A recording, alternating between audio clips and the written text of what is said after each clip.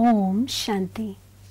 बाबा कहते हैं, बच्चे सर्व समर्पण हो जाओ, अर्थात आप बच्चों के पास जो कुछ भी है सब परमात्मा बाप को सौंप दो। मैं और मेरेपन में रहने वाली आत्मा ना ही ज्ञानी है, ना ही योगी और ना ही धारणा स्वरूप बन सकती है। यदि किसी भी आत्मा के अंदर माइनर सा भी मैं और मेरापन है तो बाप समान बनना असंभव है। इसलिए बच्चे मैं और मेरा इसका त्याग करो। सूक्ष्म रीति स्वयं की चेकिंग करो और चेंज करते जाओ। निमित्तपन कर्म व्यवहार में आओ, तभी आप कर्म के प्रभाव से बचे रह सकते हो। जब भी किसी तरह की जिम्मेवारी स्वयं की समझते हो तो आप उसमें फंस जाते हो। यदि उस कार्य की जिम्मेवारी कोई और संभाल ले तो आप हल्के रह अन्य कार्य कर सकते हो।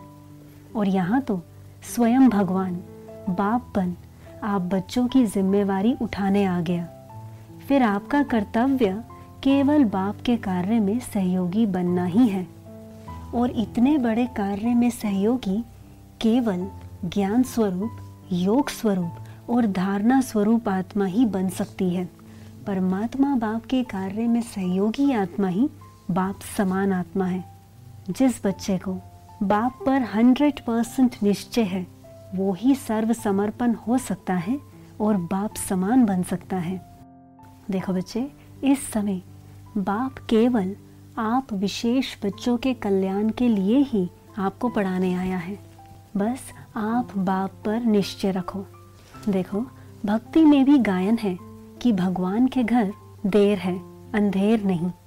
जिस पर भगवान की नजर है उसका कोई बाल भी बांका नहीं कर सकता।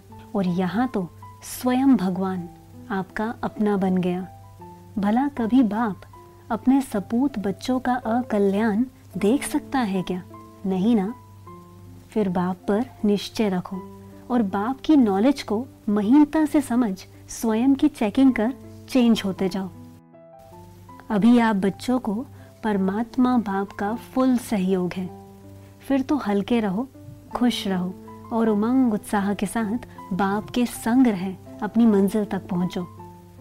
जो बच्चा इस समय बाप पर 100% निश्चय रख सर्व समर्पण हो चल रहा है उसका हर कार्य समय से पहले होगा और अत्यधिक कल्याणकारी भी।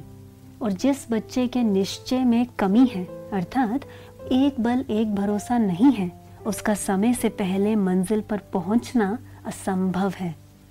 अच्छा, ओम शांति।